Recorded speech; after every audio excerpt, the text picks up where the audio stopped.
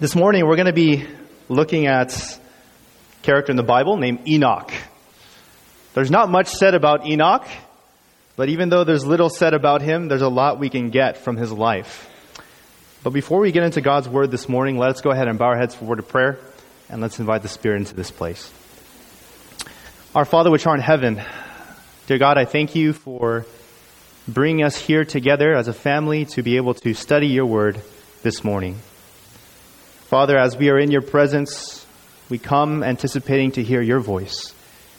And Lord, we pray that as we examine the life of Enoch, as we look at his faithfulness to you, we ask that you please speak to us and that you would teach us how we can be faithful as he was. Father, I pray in a special way that as the Word of God is presented this morning, that truly I would hide behind the cross of Calvary. And Lord, that I would simply be your instrument this morning, that I would be your mouthpiece. And so I pray in a special way that you would sanctify my lips.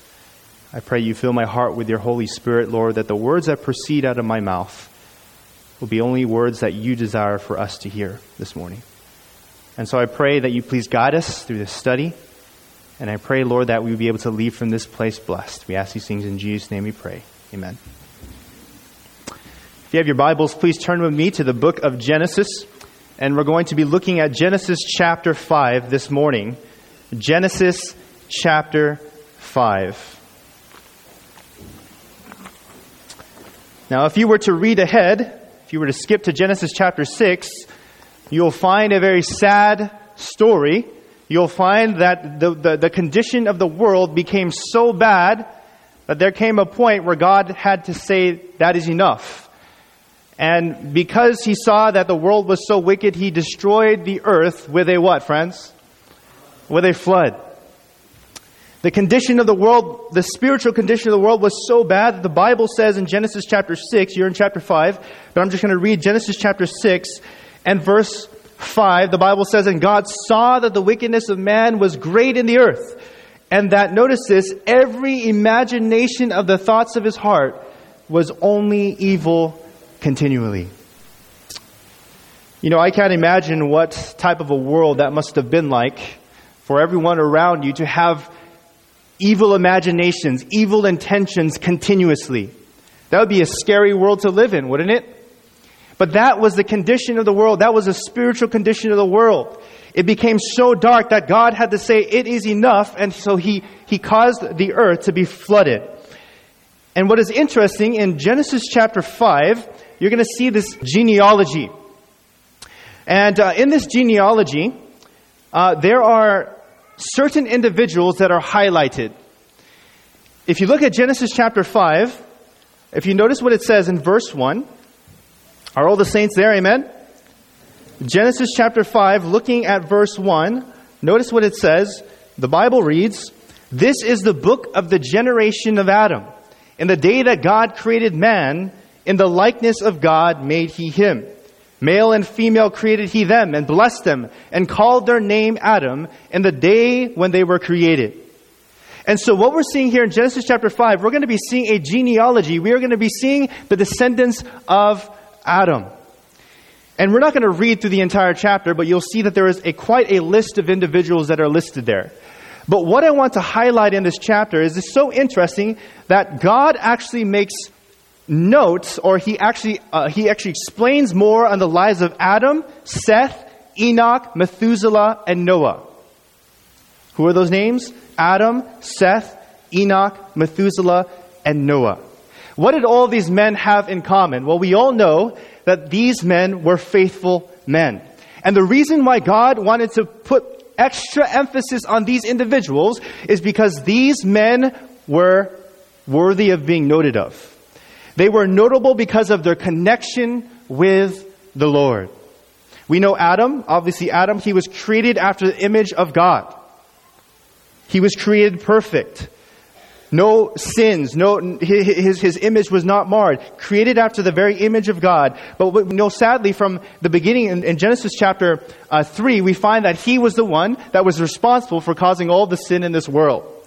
However, we know that after Adam had committed the sin, he lived a life still committed to the Lord, and he continued to preach, telling others that, hey, listen, I know I had messed up. I know I had failed you as a people, but I want you not to forget that Jesus is going to die for you. I want you not to forget that you have a Redeemer in Jesus Christ. And so Adam, all of his life, he preached that there is mercy from God that you can receive even though we are sinful. Then we have Seth.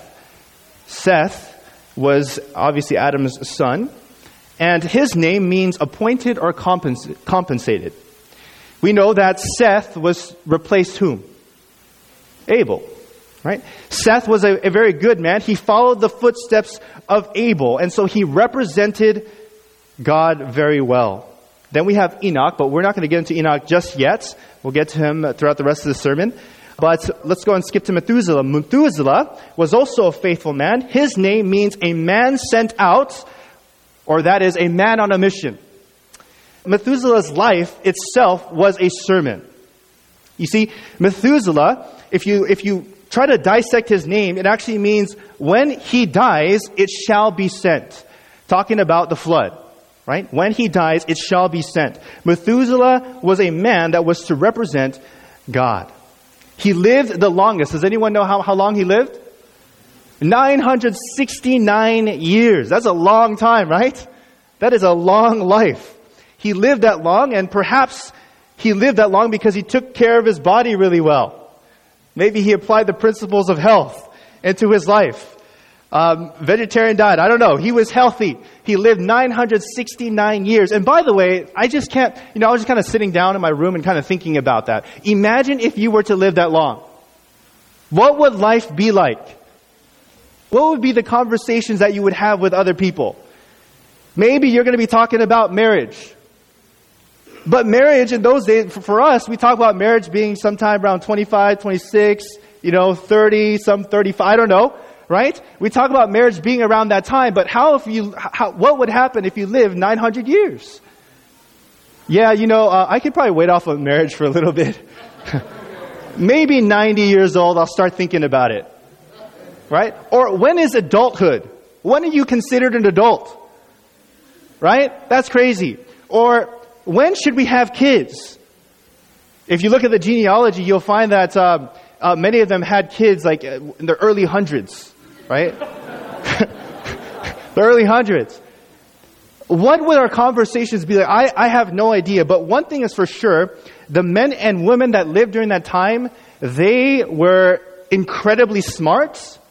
They were very healthy individuals. Many of them grew to be way tall. I don't know, just everything about them was just amazing because they were closest to Adam. Right? And Adam was a tall man, was he not? He was a tall man, we can imagine that. But here is this generation of people who lived long. And Methuselah, he lived a very long time, lived the longest, 969 years, and his life was a sermon in and of itself. Noah, we also know to be a very faithful man, amen? Noah, even though the world was darkened by sin, even though the hearts of the men were evil continuously, we know that Noah abided by the instructions of the Lord. And he committed himself to continuing to preach that there is going to come a time where God is going to issue a judgment upon the earth. And so does anybody remember how long he preached? Noah preached for 120 years. That is a long time. I mean, I'm sure there may have been times where he was discouraged. I'm sure there are many times where he felt close to giving up. You can imagine him preaching to a world that is full of wickedness. People are probably mocking him, making fun of him. They're saying, hey, why are you preaching that there's going to come a flood when it had never rained before? So here Noah, he's preaching and saying, hey, God is going to issue a flood. I know we haven't seen rain before, but get ready, get into the ark. Anyone that is willing to obey the Lord, get into the ark. Noah preached faithfully for 120 years. What is it that all these men had in common? They had a connection with the Lord. Ellen White even brings this out in Christ Object Lessons, page 126. Before, speaking of Jesus, he clothed himself in the divinity with humanity and came to our world. The gospel message was given by Adam, Seth, Enoch, Methuselah, and Noah. Even Ellen White noted these men specifically as being faithful individuals, preaching the gospel message. This morning, I would like us to look at the life of Enoch. And we all know Enoch, and we all know his experience. We all know that Enoch, what happened to him? He was a man that was translated. How many of you want to be translated to heaven? Amen? To not see death? Enoch had that experience. He had a very unique experience. And so I would like to take this opportunity to really hone in on his life, to focus in on his life, and to ask the question, how is it that Enoch was able to have such a connection with God that God said, you know what, I'm going to take you to heaven with me? Ellen White says in Education, page 18, higher than the highest human thought can reach is God's ideal for his children. Highest than the highest human thought that we can reach is God's ideal for his children. And I believe that Enoch believed that, and so he lived his life asking God to help him become the man that he desires for him to be. And beloved, I believe that each and every one of us can be like Enoch. Each and every one of us can have the same experience that Enoch did. And we can have a life that pleases the Lord. Beloved, if you have your Bibles, let's look at Genesis chapter 5, looking at verse 21. You should be in that chapter. Genesis chapter 5, looking at verse 21. I want you to notice how God describes Enoch. We have a short description here within the genealogy, but I want you to notice here, the Bible says, and Enoch lived 65 years and begat Methuselah. And Enoch walked with God after he begat Methuselah 300 years and begat sons and daughters. And all the days of Enoch were 365 years. And this is the opening passage. It says, and Enoch walked with God, and he was not, for God took him. Just a few words that describe the life of Enoch, but we see that those words, there's just so much there, right? It's just so powerful to see that Enoch walked with God, and because of his walk with the Lord, he was translated into heaven. Now, there's something to note there. I want you to notice, how old was Enoch when he had Methuselah? 65 years old. And then how long did he live after Methuselah? 300 years after. And it's noted here in Scripture that for those 300 years, that's 3 centuries, beloved. For 3 centuries, Enoch was faithful to God. Amen? He was so dedicated to the Lord, so faithful to the Lord. He had this experience with God that was unique, that was unlike any experience that any other man had had. And because of that, because of his experience with the Lord, there's a baby that needs she loves the message, amen?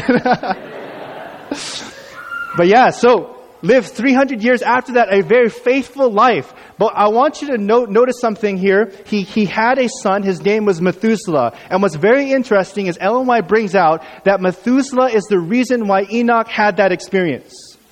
Because when Enoch had his son Methuselah, when he would look into his baby's eyes, when he would observe his baby's life, he started to see that just as he loves his son so much, he can imagine that God loved him even so much more. And that experience of observing his son and that experience of loving his son, that caused him to have a deeper appreciation for God. It sparked a greater love in his heart for God. And so he had this conversion experience, and for 300 years, 3 centuries, he lived a life of faithfulness. And so my question this morning, what I would like us to look at, is what does it mean when the Bible says that Enoch walked with God? Isn't that a fair question to ask? What does it mean when the Bible says that Enoch had walked with God? Because that almost seems like a broad concept. He walked with God. But I would like us to look at the Bible today and let's examine his life and see what exactly that means. Turn your Bibles with me to Amos chapter 3, looking at verse 3. Amos chapter 3, looking at verse 3. Now Amos is a minor prophet. It's a very small book, so some of you may have a hard time finding it. It's right after Joel, and then there's Amos. Amos chapter 3, looking at verse 3. And when the saints get there, if you can say amen. As we look at what does it mean for when the Bible says Enoch walked with God. Amos chapter 3, looking at verse 3. The Bible says, can two walk together except they be agreed? So one thing is for sure, in order for Enoch to be able to walk with God, his life needs to come in agreement with whose life? With God's life. Ellen White says this: Enoch's walk with God was not in a trance or vision. In other words, Enoch didn't just have this vision of him walking with God, right? Like this glorious vision of him just like walking with him on the mountains or walking with him on the beach. No, Enoch, what Ellen White says here, says Enoch's walk with God was not a trance or vision, but in all the duties of daily life. As a husband, father, a friend, a citizen, he was the unwavering servant of the Lord. So his walk with God was not something that he was having in his mind, or was not some sort of vision or trance. He literally had a walk with the Lord, in that in everything that he did, whether as a father or a friend or a citizen, he made sure that everything he did was in line with God's will. Amen? All the decisions that he had to make, everything that he had to decide, he made sure that it was in accordance to God's will. Turn your Bibles to James chapter 1, verse 5. James chapter 1, right after the book of Hebrews. James chapter 1, and we're going to be looking at verses 5 through 7.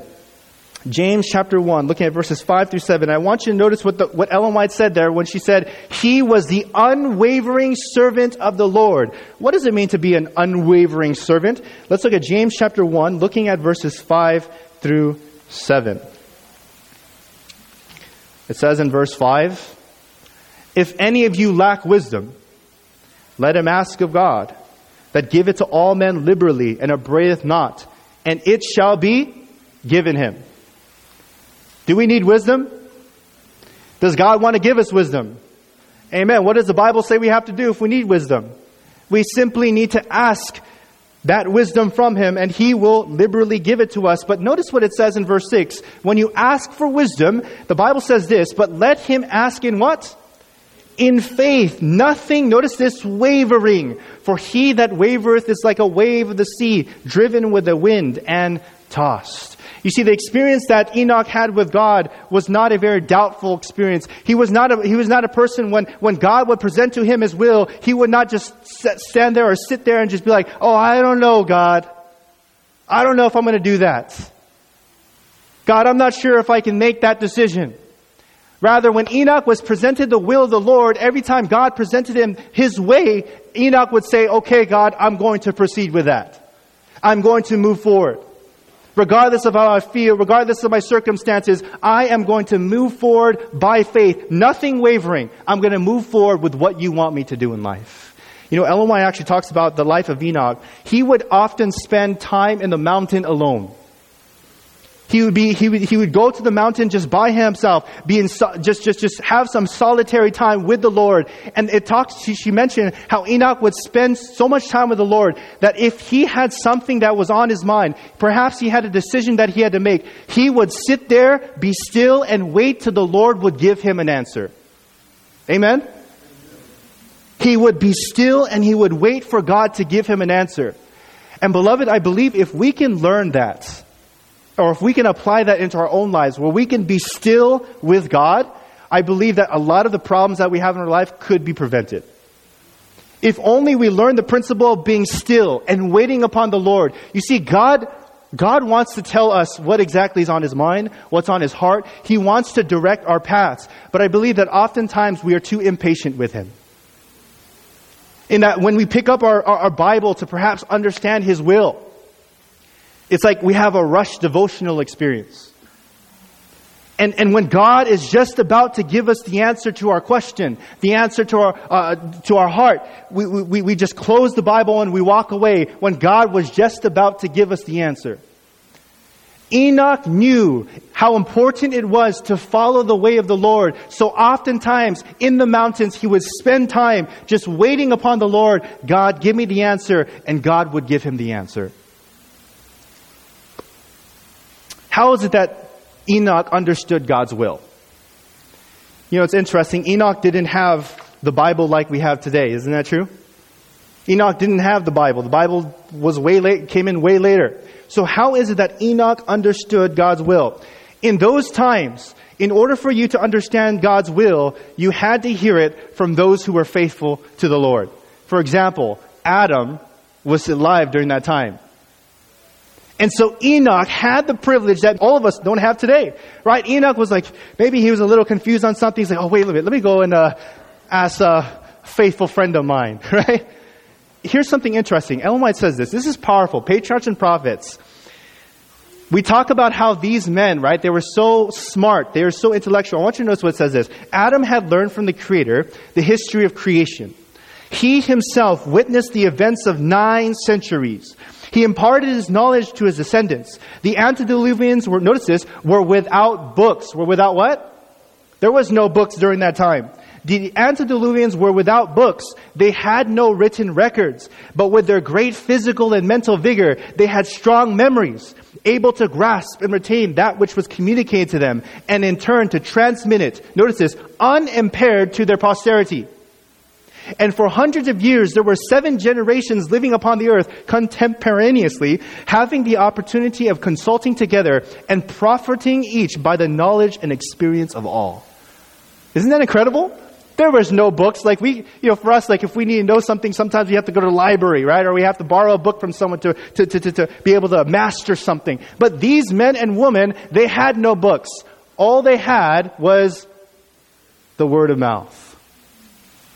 They had the privilege of hearing from Adam, from Seth. If they had questions about God's will, they would go to them and say, "Hey, what do you think God wants for me in my life?"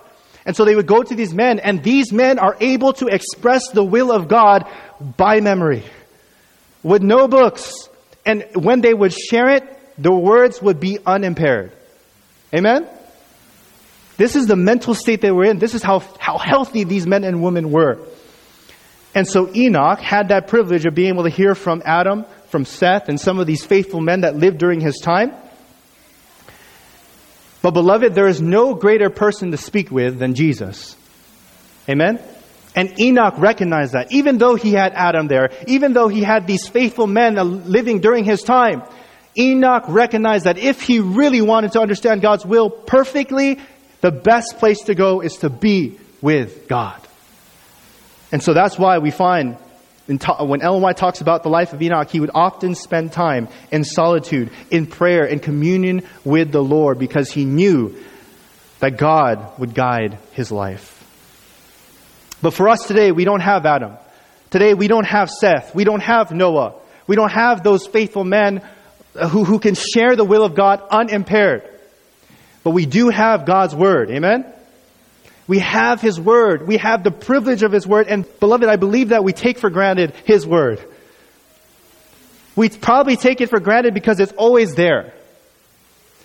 And you know, what was so incredible to me, I was watching this YouTube clip of a group of Chinese Christians.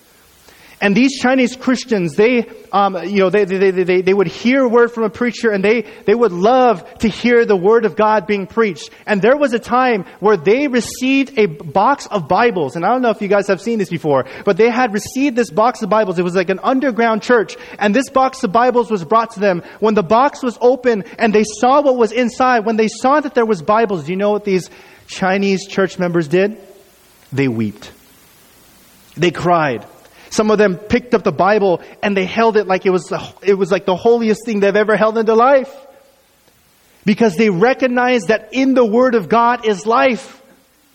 And they did not take it for granted. These were men and women that study the Word of God. And beloved, I believe that we should have a high regard for God's Word in that way. Amen? We should recognize that the words that are in this book, they're not just a bunch of words that have no meaning for our lives or are irrelevant to us, but we should recognize that the Bible is meant to give us salvation. That the Bible is meant so that we can understand the very will of God for our lives. God wants us to understand His will.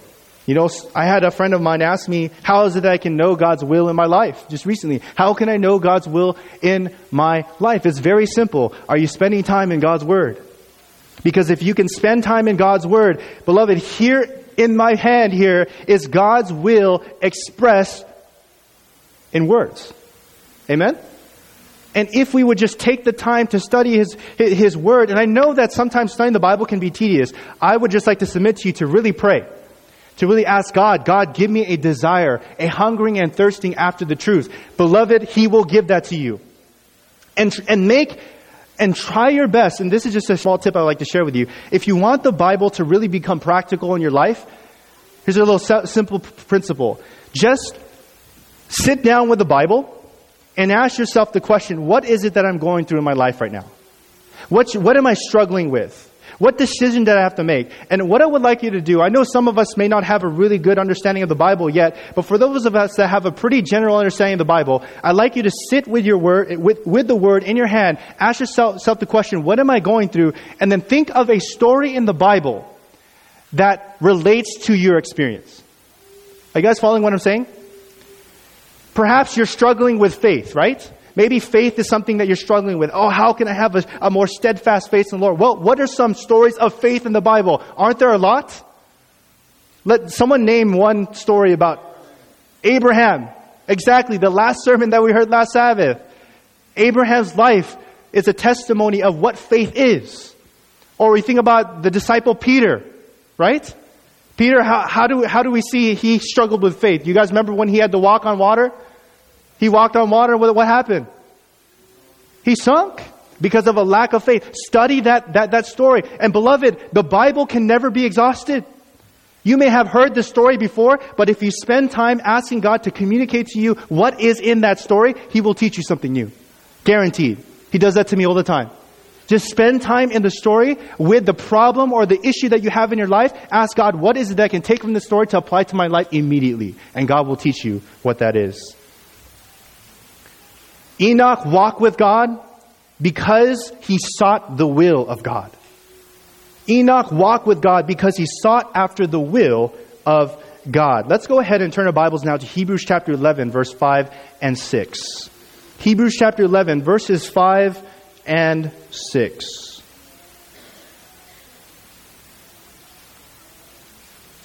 And when you get there, if the saints can say amen. Hebrews chapter 11, looking at verses 5 and 6. Here's another small description about Enoch. And we looked at this chapter last Sabbath. But here we're going to be looking at Enoch. The Bible says in verse 5, But by faith, Enoch was translated that he should not see death, and was not found, because God had translated him. For before his translation, he had this testimony that he did what? That he pleased God. So here we get a little bit of more description of what type of life that Enoch lived. In Genesis, we see that he walked with God and he was translated. But here in Hebrews chapter 11 and verse 5, we find here that he was translated because he had a testimony that he what? That he pleased God. How many of you want to please the Lord? Amen? How many of us want to live a life that pleases Him? Enoch had that life. And notice what it says in verse 6. How is it that Enoch pleased the Lord? The Bible says, but without faith. Without what, friends? Without faith, it is impossible to please Him.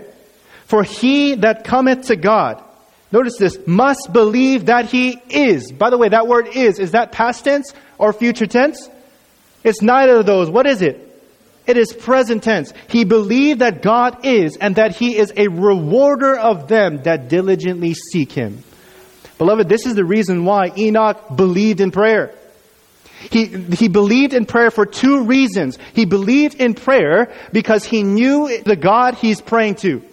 He knew that God is not a past God. He is not a future God. But he also recognized that God is a present God. And that He is a God that will help him in his present circumstances. This is why you saw Enoch pray a lot.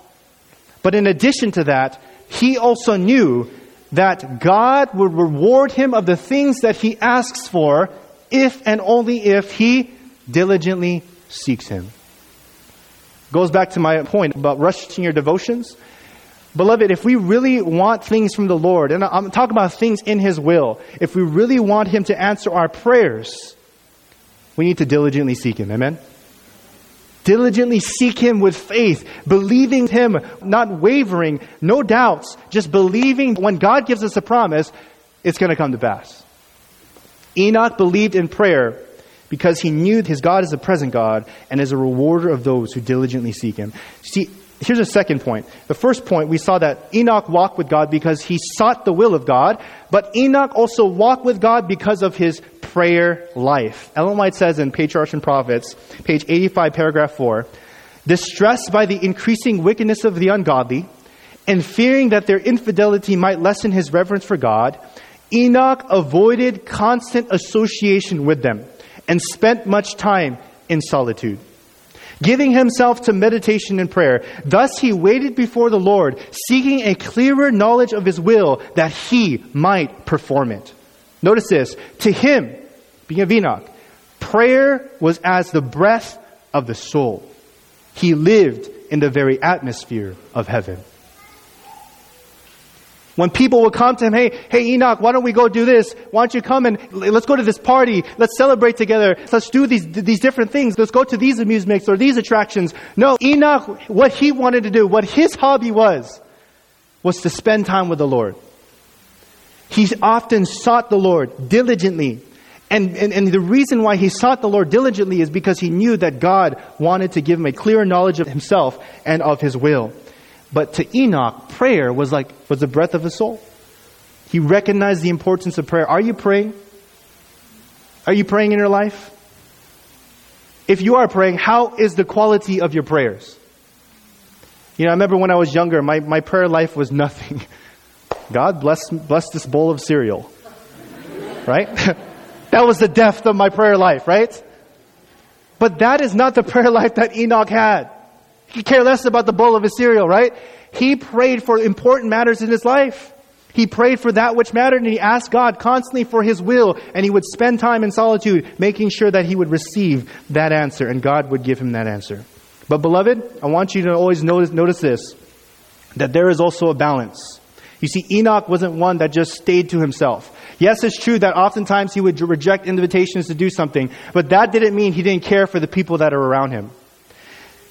It says here, Ellen White says this is incredible. It says this, God does not mean that any of us should become hermits or monks and retire from the world in order to devote ourselves to acts of worship. The life must be like Christ's life, between the mountain and the multitude. And I love this sentence. He who does nothing but pray will soon cease to pray, or his prayers will become a formal routine. Enoch had a balanced life. Yes, it is true that he spent a lot of time, a majority of his time in solitude, praying to God, making sure that his life is in the will of the Lord. Even though he spent that much time doing that, we see that Enoch actually also knew or recognized the importance of being a witness for God. Because there are others that were around him who did not know the will of the Lord. And so Enoch wanted to make sure that they understood it. So not only did Enoch have a very vibrant devotional life, but we see that he had a vibrant witnessing life as well. And like Jesus, as Jesus spent time between the mountain and the multitude, so did Enoch do the same thing. He would go to the solitary place, pray to God, ask for his will, ask for his strength. Then he would go into the city or wherever he needed to go to witness, and he would share that which God was teaching him. By the way, this is something I also want you to always remember. In order for you to retain the will of God in your mind, in order for you to really have a deeper grasp of God's word in your mind, there's something that you need to always remember. You need to share what you learn. You see, the reason why oftentimes we forget truths, oftentimes we forget what was preached in the sermon, oftentimes the reason why we forget what we learn in our devotional life is because we do not share it. And God cannot bless us if we do not give. Amen? We should ask so that we can give. And let me tell you something. The reason why I believe that God has helped me understand the Word of God better is because He has put me in situations where I had to teach it. So I would suggest to you, if you even had to pay someone to listen to you. I don't really want you to do that per se, but what I'm basically trying to say is this. Teach what it is that God teaches you. Because if you can do that, the Word of God is going to be embedded into your mind and into your heart. So, how did Enoch walk with God? How did Enoch live a pleasing life? Well, we see that Enoch, he sought the will of the Lord, and secondly, he had a really good prayer life. What else? Enoch's witnessing life was very vibrant. He didn't only care about his own spiritual well-being, but he cared about the spiritual well-being of others. Turn your Bibles with me to Jude 14 and 15. And here we're going to see another short description about Enoch and what he did. Everybody there? Okay, notice what it says. And Enoch, also the seventh from Adam, prophesied of these, saying, Behold, the Lord cometh with 10,000 of his saints to execute judgment upon all and to convince all that are ungodly among them of all their ungodly deeds, which they have ungodly committed, and of all their hard speeches which ungodly sinners have spoken against him. Beloved, Noah wasn't the only one preaching. Enoch preached as well. And he preached faithfully. And the message that he preached, and by the way, here's something incredible. In regards to the life of Enoch, there were times where God would give him visions, put him in a trance, and he would be able to see the future. God had such a close connection with Enoch that God wanted to reveal not only his will for the present time, but his will for the future as well. And so God revealed to Enoch that, hey, listen, there is going to come a time where I'm going to come back to the earth. The second coming. Which means, beloved, that Enoch was an Adventist. Amen? Enoch was an Adventist. He preached the second coming of... And you know what's so incredible? The second coming of Christ was nowhere near his time. This is way beyond him, his time. But yet he preached that Jesus was coming soon. He preached a message that, hey, listen, you need to repent of your sins. Turn away from your evil imaginations. Turn to the living God, because there is going to come a time where there will be a judgment. Jesus is going to come back for a second time. Enoch preached the second advent of the Lord. I believe that he also kept the Sabbath as well, wouldn't you say? So Enoch, though he may not have known that he was a Seventh-day Adventist, he's a Seventh-day Adventist. Here's another point I wanted to bring out in regards to his witnessing life. And that is, Ellen White says this, Patriarchs and Prophets 86. His labors were not restricted to the Sethites. Did you guys catch that? His labors, like his preaching, not Bible study, he didn't have a Bible. His mind studies, right? His labors were not restricted to the Sethites. In other words, Enoch didn't just look around and look for the next Seventh-day Adventist, right? And say, hey, can we sit down and talk about God even though you know much about him? No, he looked for not just the Sethites, he looked for others as well. And he preached to the unbelieving. He preached to those that perhaps were not in line with God's will. He spent time with them. Yes, it is true that there were times where he would have to avoid certain places because he knew that would maybe affect him spiritually. But there were times where he could take advantage of opportunities to speak to those who may not have a clear understanding of God's will. And so he did not only limit his labors to the Sethites. And beloved, there's a point there that I would like to share, and that is we should not just be sharing amongst each other the truths that we possess, but we should also think about those that are outside of the church as well. Amen? God didn't give us these precious truths for the purpose of sitting on them, but He gave us these precious truths so that we can share it to the world. His labors were not restricted to the Sethites. And the reason why Enoch's message was powerful, and this is the principle I'm sure all of you know, was because not only did he preach a powerful message, but his life was powerful as well. Ellen White says in Ministry of Healing, page 469, there is an eloquence far more powerful than the eloquence of words. What a man is has more influence than what he says. The reason why his message was taken seriously by many, or people had heard his message or wanting to hear his message, was because he lived a very powerful life, a life that was consistent with the message that he preached. And I pray that we would live consistent lives with the message that we preach or share with others. Amen? I believe it was Gandhi who said these words, I like your Christ. I do not like your Christians. Your Christians are so unlike your Christ. Beloved, our life should match up with our profession. That's the point. If what we say is contradictory to how we live, then people are not going to take us seriously. The reason why Enoch was able to stand boldly and preach with conviction and he was there between the multitudes of people was because he had lived a life that was in connection with the life of Christ. He lived a life that was faithful to the Lord. And because he lived a life that was faithful to the Lord, he was able to preach with power. And Enoch also believed in what he preached. And it's true that he believed in what he preached because he was preaching about the second coming of Christ. That didn't happen anytime near his time, right? It didn't even happen yet. But he still preached with conviction, with the belief, saying, hey, Jesus is going to come back the second time. He preached with a conviction in his heart. And beloved, I pray that we would have the same faith and belief that Enoch had when it comes to the second coming of Christ. You know, Enoch, if he can preach with so much earnestness, with so much conviction, with so much faith in his voice, if he can preach that Jesus Christ is coming soon, shouldn't we have that same conviction? Shouldn't we be preaching with that much, what's the word? Enthusiasm? Zeal? I mean, we're Seventh-day Adventists, amen? As Seventh-day Adventists, not only do we believe in the Sabbath, but we also believe in the second coming of Jesus. But do we truly believe that Jesus is coming soon? Do we really believe it? Beloved, I believe that if we really believe that Jesus is coming soon, our life would testify of that fact.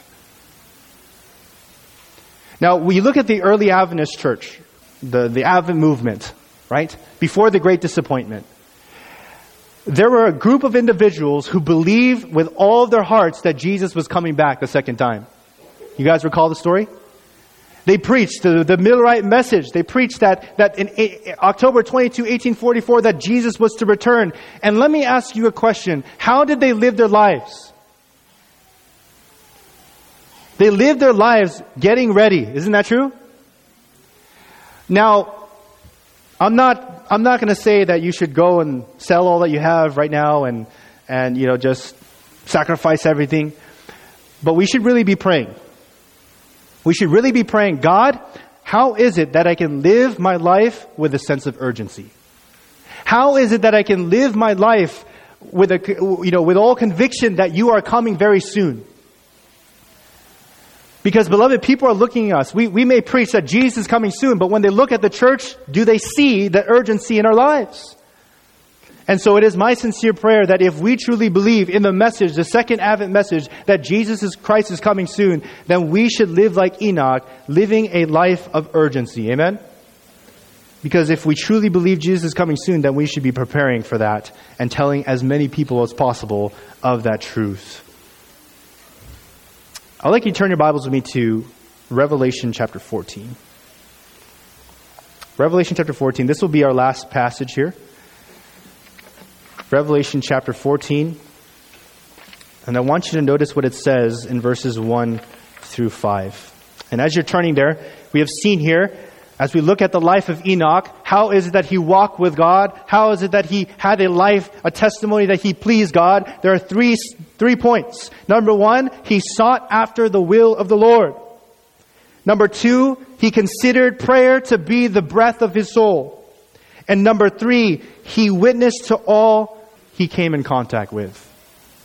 That is how Enoch was able to have this life of commitment. This is how Enoch was able to walk with God. And this is how Enoch was able to talk with God. This is how Enoch was able to have an experience unique than any other. It's because he had followed these 3 things with all of his heart.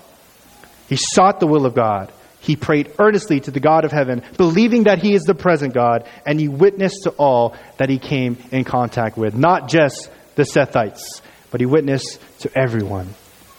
Revelation chapter 14. Revelation chapter 14 there's a description here of a group called the 144,000. And beloved, the 144,000 is a group of people that you could be a part of as well. This is a group of people, if you study out who they are, these are those who will live through the 7 plagues. These are those who will see Jesus come. These are those who will be translated to heaven without seeing death. Amen? How many of you want to be like Enoch? I do. You can be a part of that group of people. Now it's not, I don't want to say 144,000 only, like that's the exact literal number, but there is going to be a group of people who will be saved, who will be translated to heaven. And I want you to notice how the Bible describes this group of people. The Bible says, "And I looked, and lo, a lamb stood on the Mount Sinai." Who's the lamb, by the way? The lamb is Jesus. "And with him 144,000, having his Father's name written in their foreheads. And I heard a voice from heaven as the voice of many waters, as the voice of great thunder. And I heard the voice of harpers harping with their harps." Verse 3, "And they sung, as it were, a new song before the throne, and before the four beasts and elders. And no man could learn that song but the 144,000 which were redeemed from the earth." And notice the characteristics of these men and women. Verse 4 says, "These are they which were not defiled with women, for they are virgins. These are they," and I love this, "which follow the" what? "Follow the Lamb whithersoever he goeth. These were redeemed from among men, being the first fruits unto God and to the Lamb." Now, we don't have time to talk about the characteristics one by one, but there is one characteristic that I would like you to focus in on, and that is they followed the Lamb. How? Everywhere. Whithersoever he goeth. And beloved, I believe that's really what Enoch did. He only went to the places that Jesus would go to. Enoch walked with God because he wanted to follow God. He wanted to follow Jesus every step of the way. And my prayer for each and every one of us is that we would have that same desire in our hearts. That we would wake up in the morning and in our imaginations, we would look for Jesus and we would follow Jesus wherever he goes. And practically speaking, in order for us to follow Jesus, we need to seek after his will. Amen? In order to follow his footsteps. Following Jesus is not this vision or trance-like experience. Following Jesus is following his will. And if you can do that and have a prayer life like that of Enoch, and if you could live your life not for yourselves but for others, you too can walk with God. This media was brought to you by Audioverse, a website dedicated to spreading God's Word through free sermon audio and much more. If you would like to know more about Audioverse, or if you would like to listen to more sermons, please visit www.audioverse.org.